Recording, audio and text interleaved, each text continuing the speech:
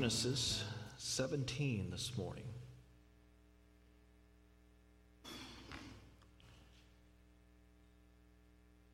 As we begin Genesis 17, we left off Abram being 86 years old and having a son with a handmaiden named Hagar that he picked up while they were in Egypt.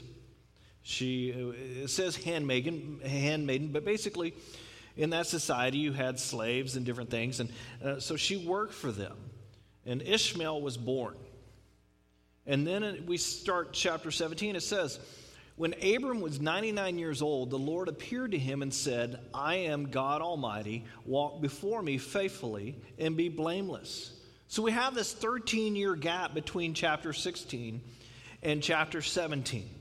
13 years, it seems, that since Abram has tried to help God, with his promise, both him and Sarah. I wonder what Abram was thinking over those 13 years. I wonder if he thought, well, did God forfeit his promise with me? Maybe God has forsaken me. But God appears before him and says, I am God Almighty, walk before me faithfully and be blameless. This is the first time, but not the last time, that the Lord will call himself the Almighty, the El Shaddai. And I don't know if any of you remember the 80s song by Amy Grant, El Shaddai. A couple of people, wow. I mean, it was a great song. Okay, well, yeah, like every song that was really good. We've overplayed it over the years, but it's a great song if you want to go listen to it. But El means God, and Shaddai, we're not really quite sure the exact meaning on that. But some scholars think it means to be strong, the Almighty, the biggest one in the room in a sense. But in context, Almighty means the one who can do anything he wants. By God calling himself that, God is reminding us of who he is. And we need that reminder every now and then. And our relationship with the Almighty, because sometimes we need to be reminded of who he is and who we are. Sometimes I have to remind my son. The other day, my son he can be really sensitive. And if I just say, hey, Brandon, you need to go pick up the stuff in the hall that you left there. He'll be like, getting all like sad about it. And I'm like, dude, the other day I finally go, look, I'm the parent. I give instructions. I don't beat you. I don't hit you. I don't take out my belt and whip your bottom. I don't do all that. I give you instructions, and you're supposed to follow those. You don't get upset every time I do that. This is like God coming to us and saying, hey, Alan, remember who I am? I'm the Almighty. I'm the Father here. I'm the one in charge here. I am the Almighty. This is where our relationship really begins with him, and it leads our walk with God. I am the Almighty. Walk before me faithfully and blameless. The word blameless in the Hebrew is not, it doesn't mean just blameless, like you have no blame. God would not walk with us. And we could not walk before him with sin in our lives. We have to be purified. And the reason why we're purified is because of what Jesus Christ did on the cross. That purifies us. But if it was left up to us, we couldn't do it. The word means whole or complete or single-hearted. God is saying, when you walk with me, I expect total commitment, which includes unwavering faith in my promise that I have already made for you. I don't need you to help me with your promise. Don't produce any more Ishmaels in your life. Walk with me and trust and obey and surrender. This is what God is saying to him. And this is a challenge that we all have with the Almighty. God is saying to you today, you belong to me now. If you profess your faith in me, you belong to me, and you need to walk before me blameless. You need to be blameless at work or at home. You need to be blameless in private. You need to be blameless on the computer. You need to be blameless when we're out, with our friends and having fun and enjoying life. We are to walk with him. God sees and knows everything. We often forget about that. The other day, I knew Brandon was coming up behind me, and he didn't know I knew that, okay? I could see his reflection off of something. And I go, You know I have eyes in the back of my head, don't you? Okay, we as parents pretend like that. You know, we understand when our kids are up to something most of the time until they get too conniving, you know, but still. But God's not like that. God actually does know. He's not faking it. He knows what we do. He sees and knows everything. God says we need to be like him now. We're not supposed to be like the world. With my children, when they get to a certain age, I'll be taking them out and I will teach them and I will talk to them about how they represent both my wife and I in their actions and their attitudes. Now, we can't blame everything on the parents, but it does have, you know, a little bit of reflection on us, doesn't it? Every parent say yes, because that's reality. Our reputations are on the line with our children, for the most part. How they act ultimately reflects upon us. This is true with the Almighty. We bear His name. We have His name stamped on us. You know, in all that we do, in all that we say, it reflects on Him. This is why I keep harping on like social media, Facebook. You know, it's the basics of the basics, Twitter and other things. The things that, you know, we feel so anonymous on the computer. But the things we hit like on, that reflects on us. That reflects on what we say we believe. And if you got up there, I'm a Christian, I'm this, I'm that, or, you know, people know you go to church, you better think twice before you hit that like button or that share button. You know, well, I didn't have that language myself. I just shared it. It reflects on who we are. It reflects on who we say, you know, we follow.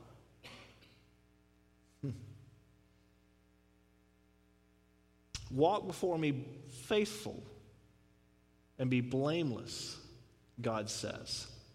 I am the God Almighty. Walk before me faithfully and be blameless. Then I will make my covenant between me and you and will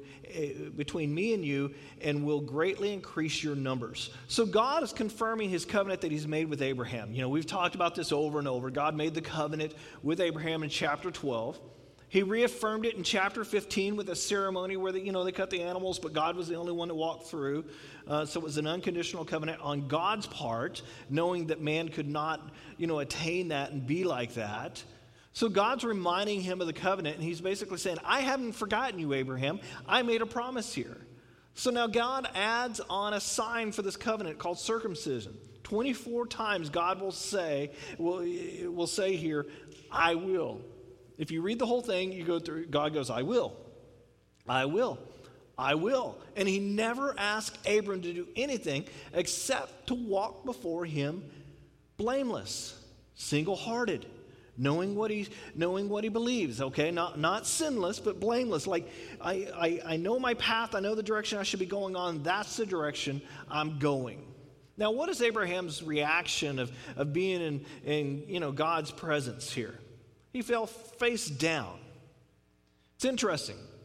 I've heard people say that, they've been in the presence of God or an angel, yet not once have they ever told me they fell face down in front of them or they were scared of the angel. So it makes me wonder, were they really in God's presence? Did they really see an angel? Because every time I read in the scriptures, the angels say what? Don't be afraid. The same thing here. Abram knows who God is, and he lays down in front of him here.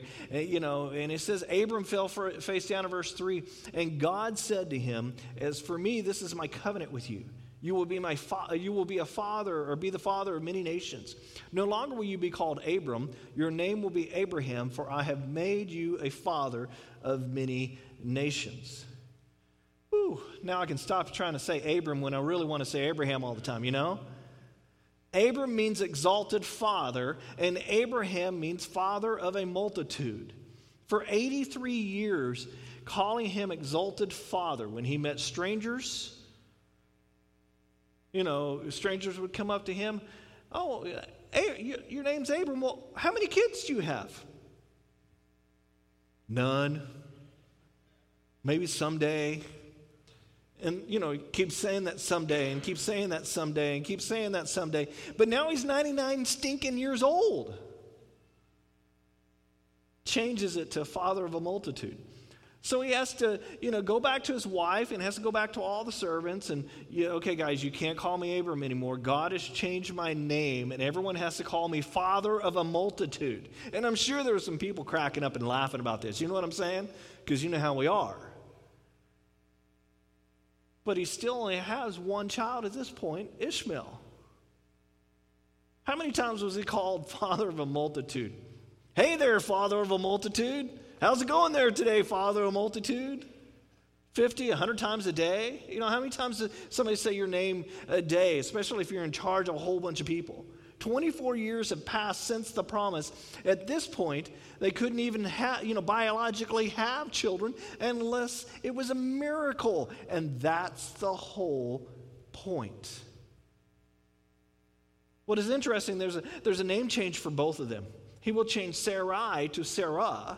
And both with Sarah and Abraham, God changes the pronunciation of their name, and he inserts the fifth letter of the alphabet, the Hebrew alphabet here, and he puts the breath sound of ah in there. Abraham, Sarah. Okay, he puts that sound in there, and it's important because it's the same sound as used for the word spirit, ruach. That's the Hebrew word for spirit is ruach. That it's the breath of God. God has waited until their bodies physically were dead, biologically speaking. They couldn't have children. And then he's going to breathe life into them through the work of the Holy Spirit. It's interesting. We have to be filled with the Holy Spirit for us to accomplish what God wants. Oftentimes we're kind of like Sarai and Abram trying to help God along with what he wants to accomplish. And God's going, no. I need you to die to all of that before I can really accomplish what I want to accomplish. Because we try and we try and we try, but we must die to self. Abram and Sarai were elderly. The vitality of their youth was used up. And God is saying, this is what I've been waiting for. And they're like, what? You've been waiting on this?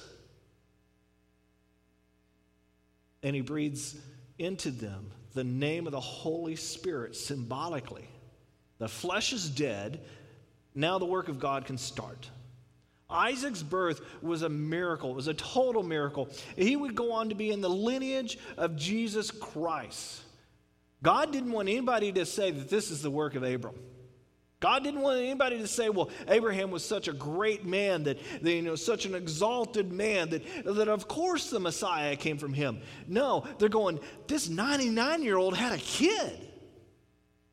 And that's in the lineage of God. Only God could accomplish that. He didn't want anybody to say, this is something I have done for God. Like Nebuchadnezzar, was walking around the wall of his city one day, and it said, this Babylon that I built was great. And God literally struck him down with madness. God's saying, you're not taking the glory of mine. He goes on and says in verse 6, I will make you very fruitful. I will make nations of you, and kings will come from you. This would be kind of hard for a 99-year-old to understand here, but we understand this from Isaac, the kings being born here, but we miss that it's also happening through the other side of the family too, Ishmael. Did you know that Arab kings came from Ishmael and all that kind of stuff? So it came, God made his name great over the whole world. Verse 7, it goes on and says, I will establish my covenant as an everlasting covenant between me and you and your descendants after you for all the generations to come, to be your God and the God of your descendants after you. And we've already seen this. We've already talked about this, that the covenant is an everlasting covenant, that it can't be forfeited.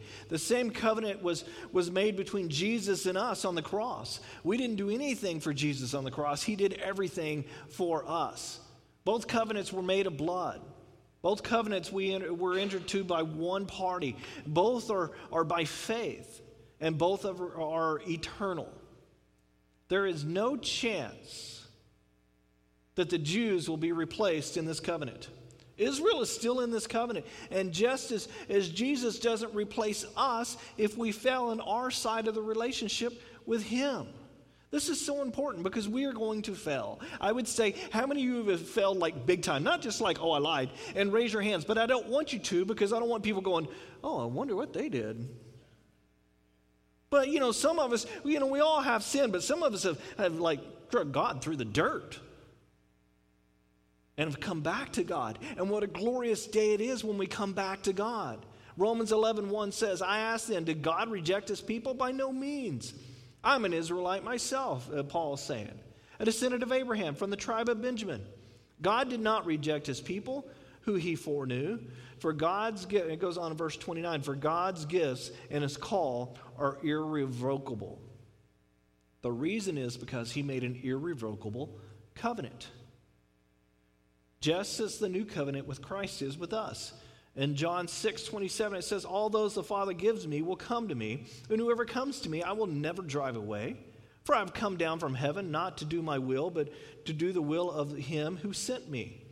And this is the will of him who sent me, that I shall lose none of all those he has given me, but raise them up at the last day. For my Father's will is that everyone who looks to the Son, believes in him, shall have eternal life. I will raise them up at the last day. It seems pretty simple to me. And this is something that every one of us need to get a hold of. You should not doubt your salvation. Don't wonder about it. Don't doubt it.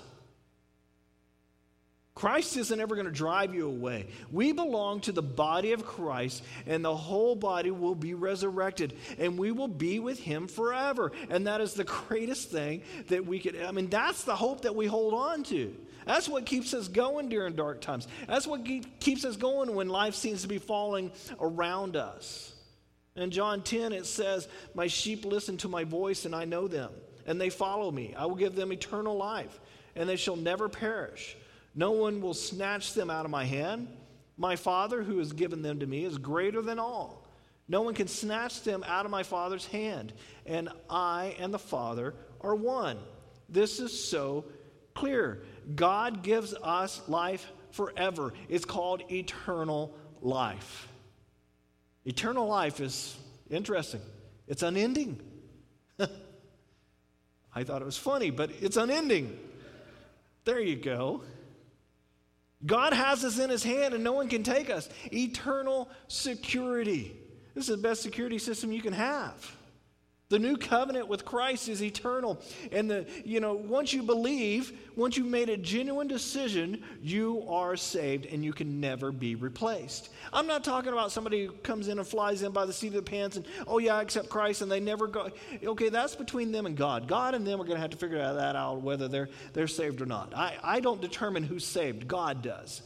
But if you're here and you're saying, I profess Jesus Christ, he died for my sins, I acknowledge he is God, and I accept that he is in charge of my life, then don't doubt your salvation. You can never be replaced. Now back to the Abrahamic covenant. Verse 8, it says, the whole land of Canaan, where you now reside as a foreigner, I will give as an everlasting possession to you and your descendants after you, and I will be their God. God promised the land to Abraham and his descendants. God calls it an everlasting covenant. He calls it that 11 times. What's interesting is and we've talked about this before, the replacement theology idea. What's interesting about it is the fact that the prophets foretold Israel that the Messiah would be coming and that they would reject the Messiah. But not once did the prophecies, never once did they suggest that God would replace Israel in the covenant. Romans 10, Paul understood this. And he understood the Jews, and he understood the Messiah. And Paul talks to them about how God and the Jews, the God knew the Jews were a rebellious people. So he knew how it would turn out. And yet he made an everlasting covenant with them. God promised that in the last day he would restore them, the Jews. We know that they took partial possession of the land. We talked about that, how God had promised like 300,000 is it miles? I don't know. 300,000 square miles, thank you, of land. And they really only ever took possession of 30,000, 10% of it. But, Joshua brought them into the land after 40 years in the wilderness. You would think that if God was going to reject them, that would have been a perfect time, right? 40 stinking years in the wilderness, and God's sitting there putting up with them, and they're murmuring, and I don't like this manna, no, I want to go back to Egypt, and hello, You would think God would just, okay, fine, let me find a new people. But he doesn't do that. They go into the land, and they conquer some of it, and God knew what was coming. And I love the fact that before they went into the land, God said, do you want to be my people? And they're like, well, of course we do, And God's response was a funny response. He goes, how I wish it was in your heart for you to do all that was what you just said, basically. All that's said. He knew that. He had warned them. In fact, after they went into the land, before Joshua died, he gathered them, and they'd fallen into all this idolatry worship. After they'd gone into the land and stuff, basically they took some of the worship things that the other groups were in there doing that were against God, and they kind of incorporated them into their own worship. And God gathered them all at Shechem, and we all know what the famous statement that Joshua makes here. He says, if you want to go and worship other gods, that is fine. But for me and my household, we will what? Serve the Lord. How many of you have a plaque of that in your house somewhere, several hands going up here, That's such a famous statement, and it's so true. It rings true today. God got so fed up with Israel not following him that in 722 BC, God allowed the Assyrians to come down and take the northern kingdom, take them into captivity.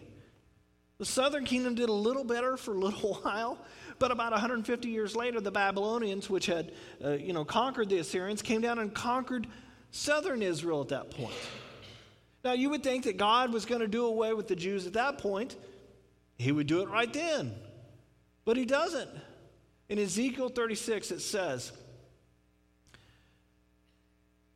I will increase the number of my people, or of people and animals living on you, and they will be fruitful and become numerous. I will settle people on you as in the past and make you prosper more than before.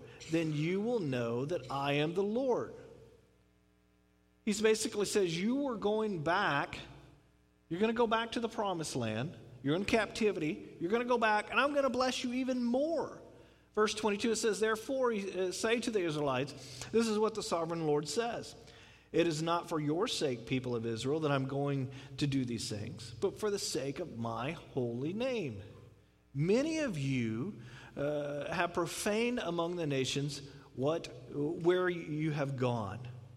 We need to understand, God's reputation is on the line with our actions. And his reputation of his faithfulness is on the line of him keeping his word. For them, it's not about Israel. He knew that the Israelites would fail. He knew the Jews would fail. This was about him and him keeping his word as God. And he is going to show them his faithfulness even when they fell. It goes on in verse 23, I will show the holiness of my great name, which has been profaned among the nations, the name you have profaned among them. Then the nations will know that I am the Lord, declares the sovereign Lord, when I am proved holy through you before their eyes. For I will take you out of the nations, I will gather you from all the countries and bring you back into your own land. I will sprinkle clean water on you, and you will be clean. I will cleanse you from all your impurities and from all the idols. I will give you a new heart and put a new spirit on you. I will remove from you your heart of stone and give you a heart of flesh, and I will put my spirit in you and move you to follow my decrees and be careful and keep my laws. Basically, he's talking about the millennial kingdom here. But even before that happens, before the return of Christ, he's already started gathering them up. When did that start? May 14th, 1948. Israel became a nation again at that point. He started gathering them into the land. Verse 32, it says, I want you to know that I am not doing this for your sake, declares the sovereign Lord, but be ashamed and disgraced for your conduct, people of Israel. This is what the sovereign Lord says. On the day I cleanse you from all your sins, I will resettle you in towns, and the ruins will be rebuilt. The desolate land will be cultivated instead of lying desolate in the sight of all who pass through it. They will say, the land that was laid waste has become like a Garden of Eden. The cities were lying in ruins, desolate and destroyed, and are now fortified and inhabited. Then the nations around you that remain will know that I, the Lord, have rebuilt what was destroyed and have replanted what was desolate. I, the Lord, have spoken, and I will do it. It's interesting, the land of Israel was basically a wasteland for the longest time. The Turks in modern age have possessed it for many, many years, and they literally taxed people by how many trees they had on their property. Well, if you didn't want to be taxed, what did you do? You got a saw out and you cut those trees down, right? So, the Israel literally was desolate, no trees anywhere and all this kind of stuff. So when Israel came and took it back, what did they have to start doing? Replanting everything from scratch. The delta had been backed up and the salt water had come in and backed up onto the plains and stuff. So they had to clear a lot of that out just to get back down to good ground and stuff. And what's interesting is, did you know the Israelites, the land that they have right now, did you know that they bought it? All except for what they won in either the 67 or 73 war. I forgot which one. They got the Golan Heights and some of the desert, a little extra land and stuff. But the rest of the land, they actually purchased it. Oh, but the Palestinians say they stole it. They didn't steal it. They paid money for it. They started this reforestation plan, and they figured out how to manage the farmland, and now it's a very fertile place. It's the third largest fruit-producing nation in the world. And they export it all to European countries and different stuff. It's interesting, if you go out to the farm show, you'll see a lot of Israelis out at the farm show with different booths and stuff. Why? Because people all over the world want to know, okay, how do you do the watering stuff? How do you do this? How do you do that? How do you preserve all this? Because Israel doesn't have a ton of water, yet they're so fertile, and they produce so many good things out of their country. God took them out of the land of Israel, and then he brought them back into the land. The church was never given the land, never taken from the land, and never brought back into the land like Israel. Therefore, replacement theology is not a biblical concept. You would have to twist the scriptures into believing that. The Jews even existing today really is a miracle. As many groups as tried to wipe them off the face of the earth. You know what I'm saying? They should be done for. They should be gone. Yet they're still there. And the Jews are back in the land. This right here proves that God exists and that his word is true. God still has plan for the Jews, and we're in what's called the church age right now, and Israel faded and the church rose up.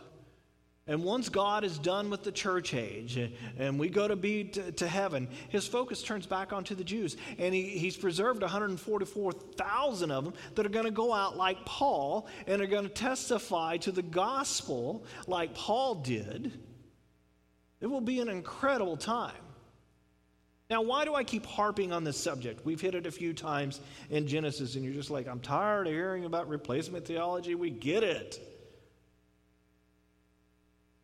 Why should we even care about Israel? Because if the everlasting covenant with Israel is not an everlasting covenant, then how do we trust anything God ever told to us? How can we trust that God will do the things that he said he was going to do? Everlasting means what? Everlasting. So when he gives us an everlasting life, if we believe in him and follow him, that means we have everlasting life. See, the survival of the Jewish people is a testimony of an existing God. There's a story of Queen Victoria said to her prime minister, Show me one thing that proves the Bible is absolutely true and God is real. And his response to her was what? The Jews. Proves it right there. They shouldn't be here. They're hated by everybody. They're surrounded by 80 million enemies that would love just to kill them all, but God is watching over them and protecting them. We as a church understand who the Jews are and how God is involved in here. But guess what? The United Nations doesn't understand that. The Palestinians don't. The Islamic nations don't. Why do we think there's so much strife? Because the animosity toward their own relatives, the Jews. It's interesting. Ishmael produced all the Arabs. Isaac produced the Jews. They're related, and they're wanting to kill each other. Anybody relate to that? Okay, maybe not. Leave that alone, God even told them that there would be strife when he told Hagar to name the child Ishmael. The promise that God had made to Abram, I will bless those who bless you, and I will curse those who curse you, still stands today. Well, back to Genesis, it says in 17 verse 9, then God said to Abraham, as for you, you must keep my covenant, you and your descendants after you for the generations to come. This is my covenant with you and your descendants after you, the covenant you are to keep. Every male among you shall be circumcised. You are to undergo circumcision, and it will be a sign of the covenant between me and you.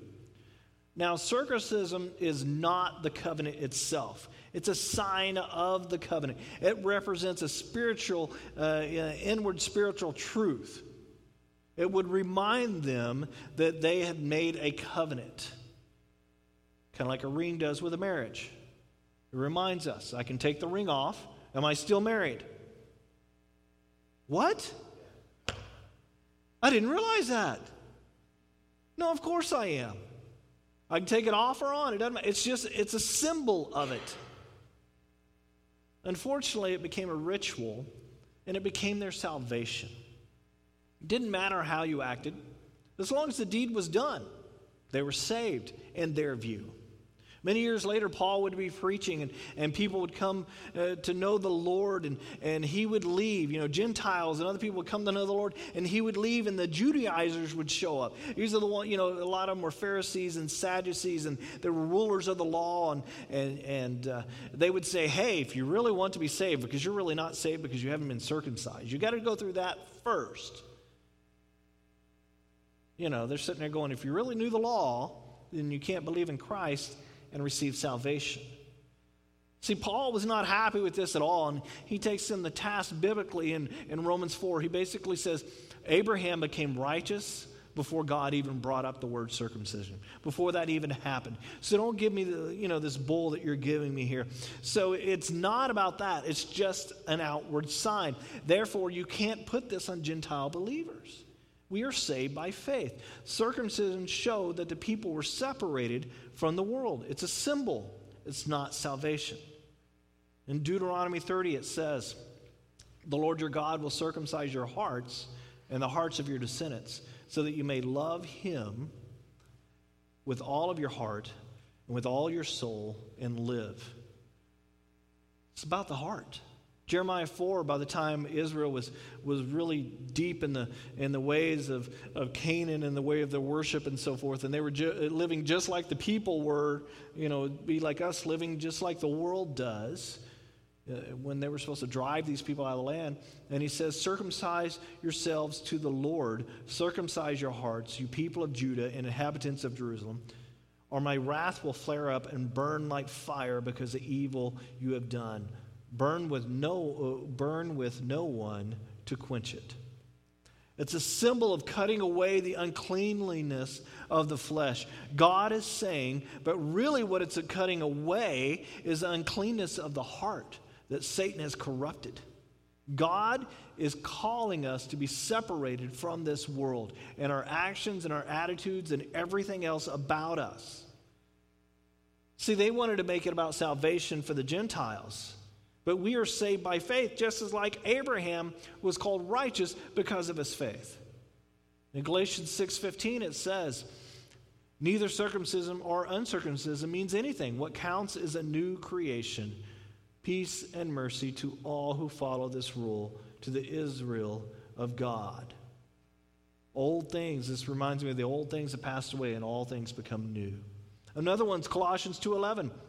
In him you were also circumcised with the circumcision not performed by human hands. Your whole self ruled by the flesh was put off when you were circumcised by Christ, having been buried with him in baptism, in which you were also raised with him through the faith in the working of God who raised him from the dead. It is a spiritual concept. And it goes on, the rest of this chapter goes on and talks about that whole circumcision idea. But this is what God wanted us, wanted us to do all the time. He wanted us to be cutting away from our lives certain things that are unclean. We want the heart of holiness, not a heart from this world. We look at these things differently with God as in our life, right? I mean, on Sundays, you look at things a little differently than you do on Monday, Tuesday, Wednesday. See, God wants to envelop your whole life, where Monday things look differently, Tuesday things look differently, Wednesday, Thursday, Friday. Okay, Friday. Well, now you're pushing it, Alan, because Friday nights. And God's saying, I want you to look at that differently. Have fun, but look at it differently. Look at it through me. Look at it through my eyes. What you're doing is representing of me. Is that good or not? We should look at things differently. Baptism is the same way. You're dipped in water. It symbolizes the washing away of death and bringing you into new life. It's important to do, but it doesn't save us. It's important. Is your heart circumcised today? That's the question. It's interesting because circumcision is all about the male in the Bible, right? And God's sitting there going, oh, it's much broader than that. It's much broader than that. Is your heart cut toward God? Is uncleanliness taken out? Are you working on that process? It's not a one-time done, boom, over and done with. God's saying this continually needs to happen as you mature and you get to different points in your life. I accepted Christ when I was a youngin'. I hit junior high and I had to really think, do I live the way I should be living if I'm calling myself a Christian? In high school, I had to reevaluate that. And luckily I had a good youth pastor that kept pointing that out. When I got to college, man, freedom, right? I can tell you the one time I came home late, because my parents said, you need to be home by a certain time. I was home by a certain time or they got a phone call, okay? Because I knew what would happen if I didn't. One time I was late, my uncle came into town, and I walked in. I think I've said this before, my parents were sitting there talking with my uncle, and my dad just goes, go to bed. And I'm walking, and he goes, dead man walking. I knew I was in trouble.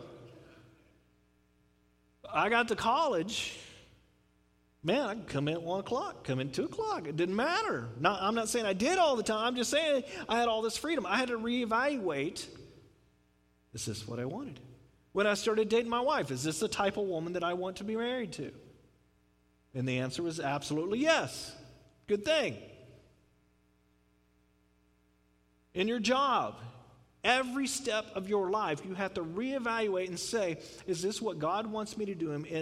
Is my mind on the Lord or not? Because when we start relaxing, guess what happens? My wife and I, we went and sailed on the Lady Washington. Took Brandon to go, from Pirates of the Caribbean, one of the big ships, the sail ships and all that, went down to Monterey, and we heard it was coming in. We thought, cool, that'd be a once-in-a-lifetime type of opportunity for, it'd be a lot of fun. So we went and did that. Well, on the way back, we were going to take a different way, and then my wife and I start talking. We're just relaxed. We're just talking away, and I'm like, oh, was I supposed to turn there? My wife goes, yep. I'm like, will you stop talking to me? Because, of course, it's always somebody else's fault, but that's the whole point. When we start relaxing in our life, we're just driving along, not paying attention, guess what? We miss our exit. We miss the direction that God wants us to go. So reevaluate your life. That's what's important here.